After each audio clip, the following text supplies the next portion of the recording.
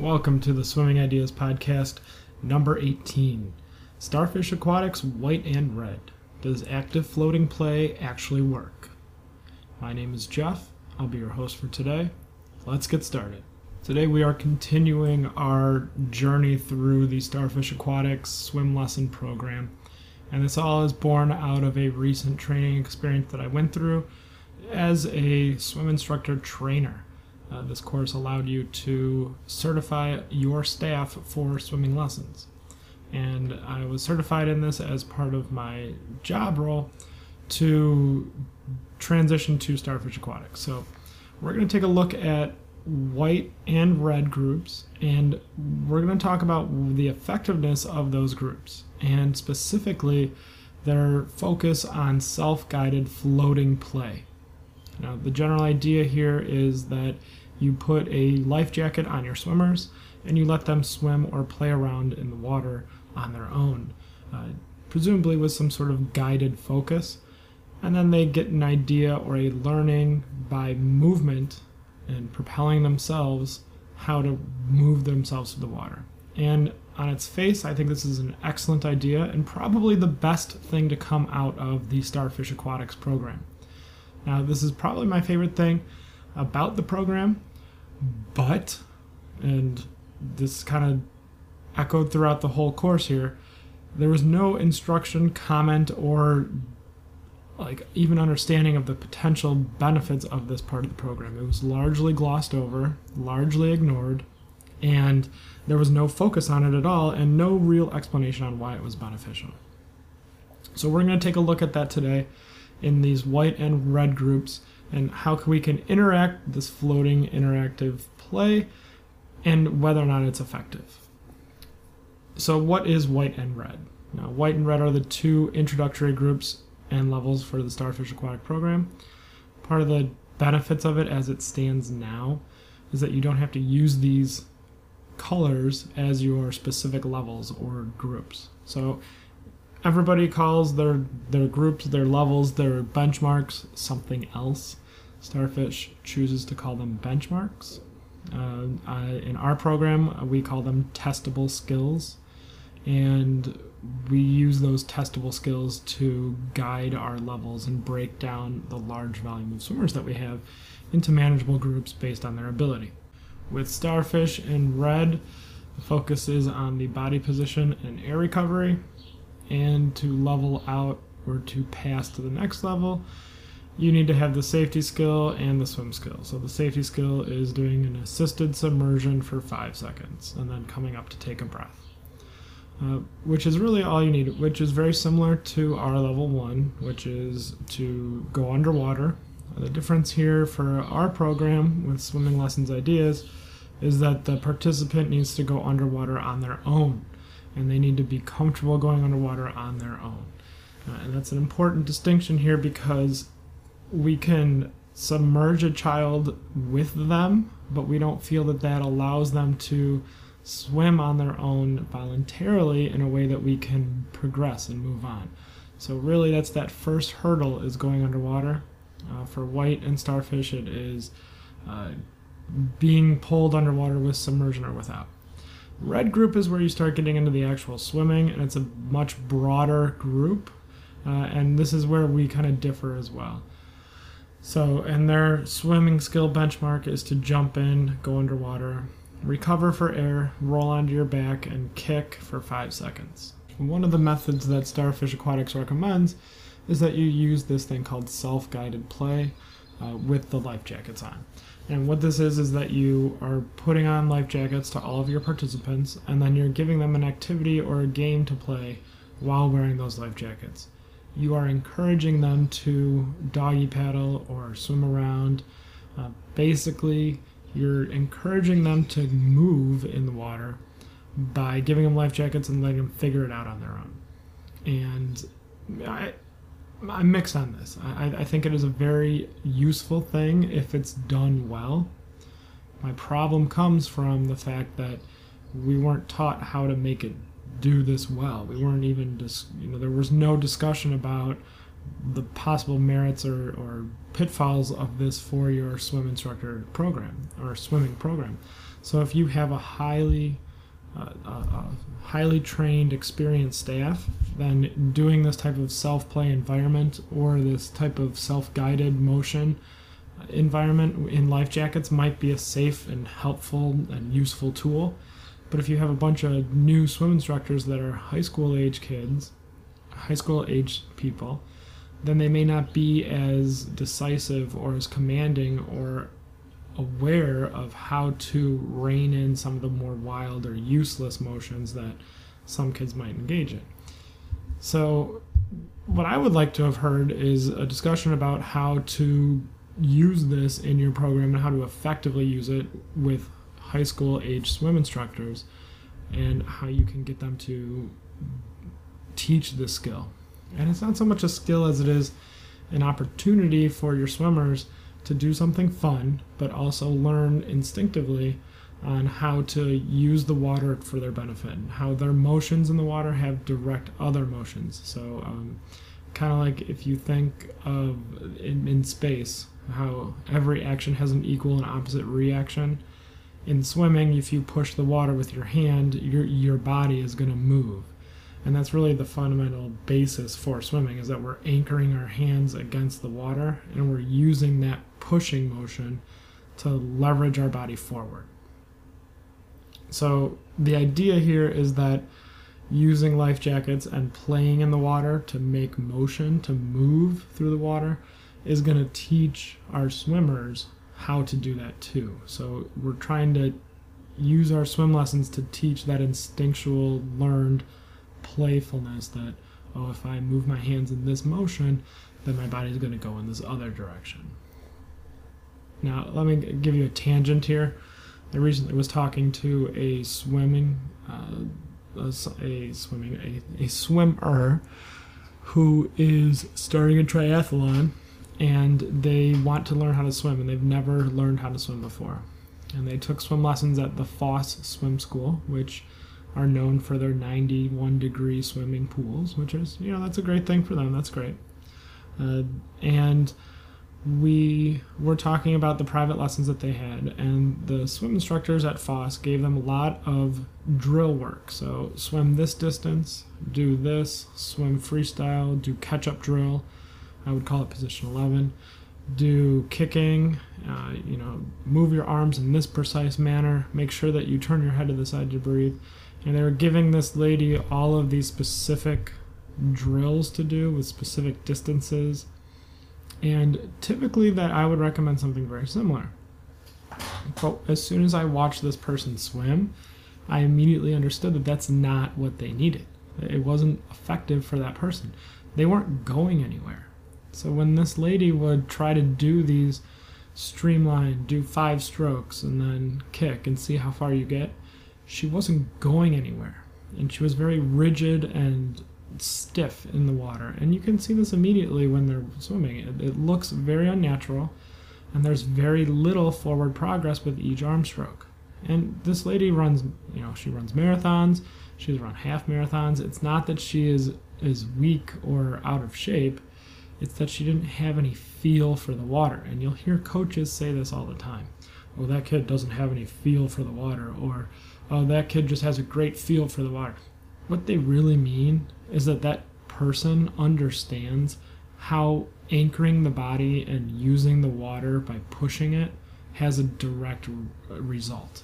So they get the idea of pushing against the water to make yourself move. They have this instinctual flow through the water. They have this feeling of fluidity while they're in the water, so they can use their hands to manipulate their body to move. So I stopped this lady as she was swimming. I was lifeguarding, and I asked her, I said, have you ever swam? Like, when did you start swimming? She's like, 2 weeks ago. I'm like, okay, well, what about as a child? Did you swim very much? She's like, no. I'm like, okay, so you probably have decades of not swimming under your belt. She's like, yeah, I just realized, it's something I needed to do. I've always wanted to do it, but I've never had swim lessons before. And now that I take swim lessons, I'm a little more confident. So going back to, Swimming Ideas podcast number 14, Teaching Adults to Swim, we focused on that very same thing, learning how to stand up, how to recover from a floating position. I gave her some activities to focus on feeling the fluidity of her body in the water. I gave her some drills where she would focus on floating and then lifting her head up and sinking and seeing how that felt. So she had to learn what people younger or people that play in the water learn instinctively, where they just pick it up as a part of the process. This person had to learn. And after a few days, I think I saw her 2 other times that week, she looked so much better in the water because she started to play in the water. And she started to, I gave her one of these skills or these activities where you pull your knees into your chest in a vertical, like you're standing and you pull your knees up to your chest and you use your hands to spin yourself around in a circle at the surface. Now, this is effectively treading water, but you're spinning yourself around in a circle, so it can be fun. And for her, the whole point was to design so she could feel how her hand motions made her body twist.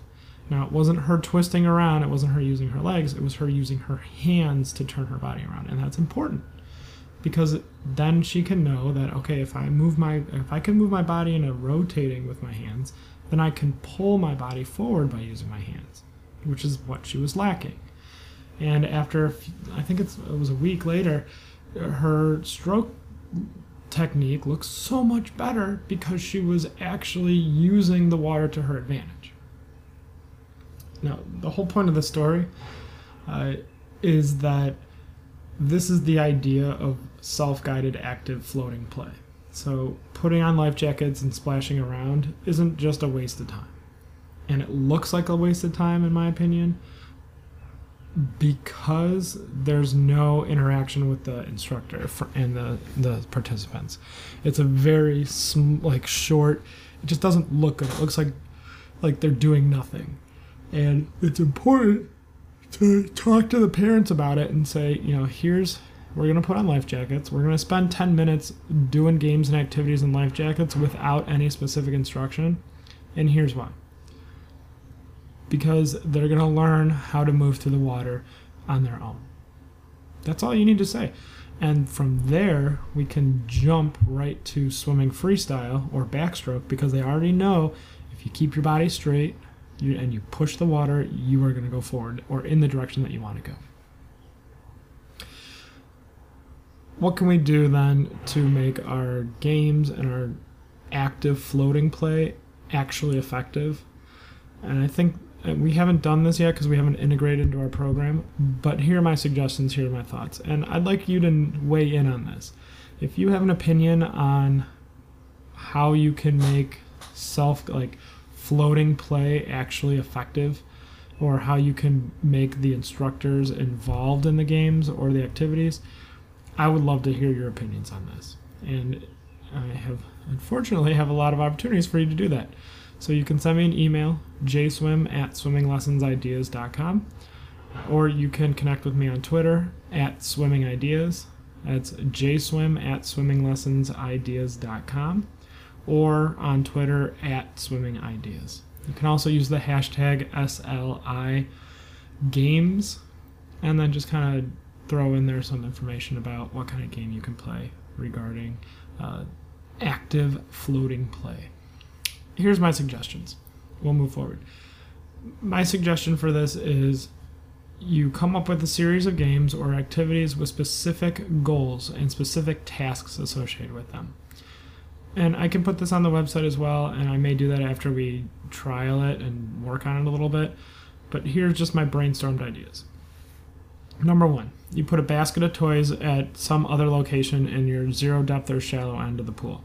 So you have the start location where your class is typically held, and then you have this basket of toys somewhere else. And we put it on its side. We've played this game before, but not with life jackets, but you can easily adapt this. You put the bucket or the basket on its side so it's easily accessible from the pool. And participants need to do an activity to the toy, pick the toy up, and return back to the start location with the toy. And you can do groups, you can do individuals, and you can make it a race. And you can say the team the team or the person that has the most toys at the end of the time, or when all the toys are collected, is the winner. And the winner gets to do 3 jumps, everyone else gets to do 1 jump. And we'll say you have to do on your belly to the toy, on your back, returning to the start location. So everyone can be using life jackets, and you can give them a boost. You can be there next to them and say, ready, go. And then everybody does something on their stomach to get to the toy. They pick up a toy, and they do something on their back to get back. As long as they're floating on the surface of the water and they're not walking, then this is a productive skill. They are going quickly, and they're going to figure out, okay, this works well for me. What's that person doing? Maybe I can do that too. And they're going to learn that pushing against the water with their hands and feet is going to make them go forward. And we're attaching a goal to incentivize them, or give them an incentive to move through the water quickly and on their own. So they're going to figure out on their own how to do this. And if it's inefficient, the instructor can then actually go over and manipulate their arms. Oh no, do it this way, it's a little bit better. Or kick your feet this way, this might work faster. And then the instructor can be engaged in that way. They can also give random boosts of speed, and they can give someone a push or give someone an extra motion or a pull to pull them through the water and kind of give them an edge if they're struggling. So this is just one game that you can do. You can do a treasure hunt, so you can throw a bunch of rings out or floaty toys and have a pirate ship on a kickboard be your pirate ship and say, okay, go get the treasure, and then have them bring it back. A lot of this involves going somewhere and coming back, so fetch quests or fetch like tasks. FedEx tasks is what you can call them. So going to get something and then bringing it back. And anything that involves motion. You can do, have a contest where you push somebody and then they get 3 strokes to see how far they can get. And the person that gets the farthest with the push and the 3 strokes is the winner. There are a bunch of different things that you can do. My focus here is we want to give them a challenge. We want to give them something to interact with, and we want to give them specific places to go. So the more that we can give them to kind of target down specifically what they should be working on and how they should be doing it, the better. The more unclear we are or less specific, the more difficult it is to have in a productive environment. So if we give them clear goals and activities, then we're giving them a better opportunity to participate in a way that'll be beneficial for their swimming. Again, I think it works. I think it is a productive thing to do. But the delivery, the practice of it, I'm not as aware of because we haven't done it in our program yet. But it is something that we are integrating into our swimming program. So this active play with life jackets is absolutely something that we're going to integrate into the swimming lessons ideas workbook, which is what we're currently working on, is a workbook for swim instructors. So you can train your staff using a workbook, and it'll be an online version. You can have a digital copy, and you can print out as many as you want, or you can buy the physical copies through Amazon, and you'll be able to distribute them to your staff on a per-person basis if that's what you want. We're integrating this into our program. We're going to use it this summer, and we're going to see how it goes, and we're going to adapt it and change it and make sure that any of the active floating play actually has a specific skill or goal oriented towards it, instead of just letting it be free-flowing open swim where nothing is done. If I was paying $10 or $20 a half hour for a swim lesson, and my swim instructor said, okay, let's put on life jackets and float around, I would be pissed. I would not be happy about that, because I want to see targeted, repetitive swimming instruction. So I want my child to spend those 30 minutes getting expert level feedback so they can attain mastery quicker.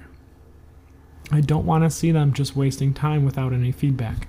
I want the instructors engaged and providing them tasks and goals designed to get a desired response, and that desired response is forward motion, swimming, horizontal on the surface, going underwater, swimming. And so that's really the fundamental basis of our program, is making sure that we get our swimmers to go underwater, to move horizontally, and to use their limbs to pull themselves forward. And we use targeted, repetitive actions to elicit that response. And using this active floating play is a targeted action to get at that response. And I think it would work very well. Let me know what you think. Is this something that you would use in your program? Or is there a way that you would let your swimmers put on life jackets on a regular basis and let them play around and move themselves without any specific how to do it interaction other than what to do? Let me know. Send me an email, jswim@swimminglessonsideas.com, or connect with me on Twitter @swimmingideas. Love to hear from you. Thanks for your time. We'll talk to you soon.